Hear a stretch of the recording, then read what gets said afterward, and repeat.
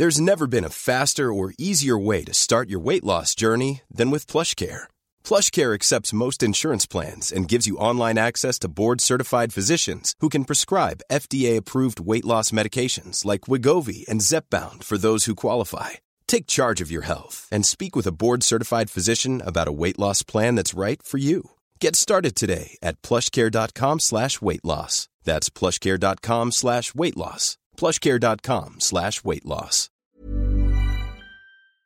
This Date in Weather History is brought to you by Remarkably Remote, a microcast from GoToMeeting.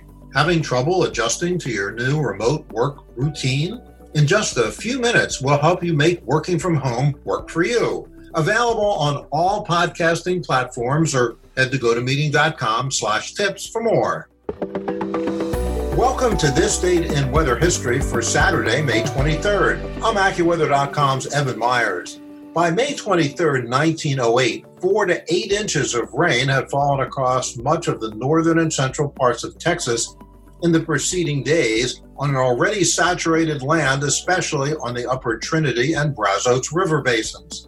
The rise in the rivers continued for several days toward the end of the month. Large crowds of onlookers gathered on bridges all over Texas to view the unusual sight of rising rivers.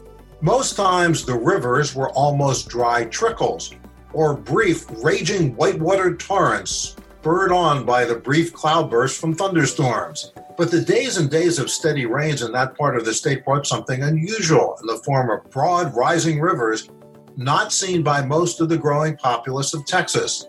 Record floods resulted from the rain at Grand Prairie at 30.6 inches above flood stage, Dallas 52.6 feet above flood stage, and Roser at 38. 3 people drowned in Fort Worth and 8 in Dallas. And that's what happened on May 23rd. Be sure to tune in tomorrow for a brand new episode and find out what happened on this date in weather history.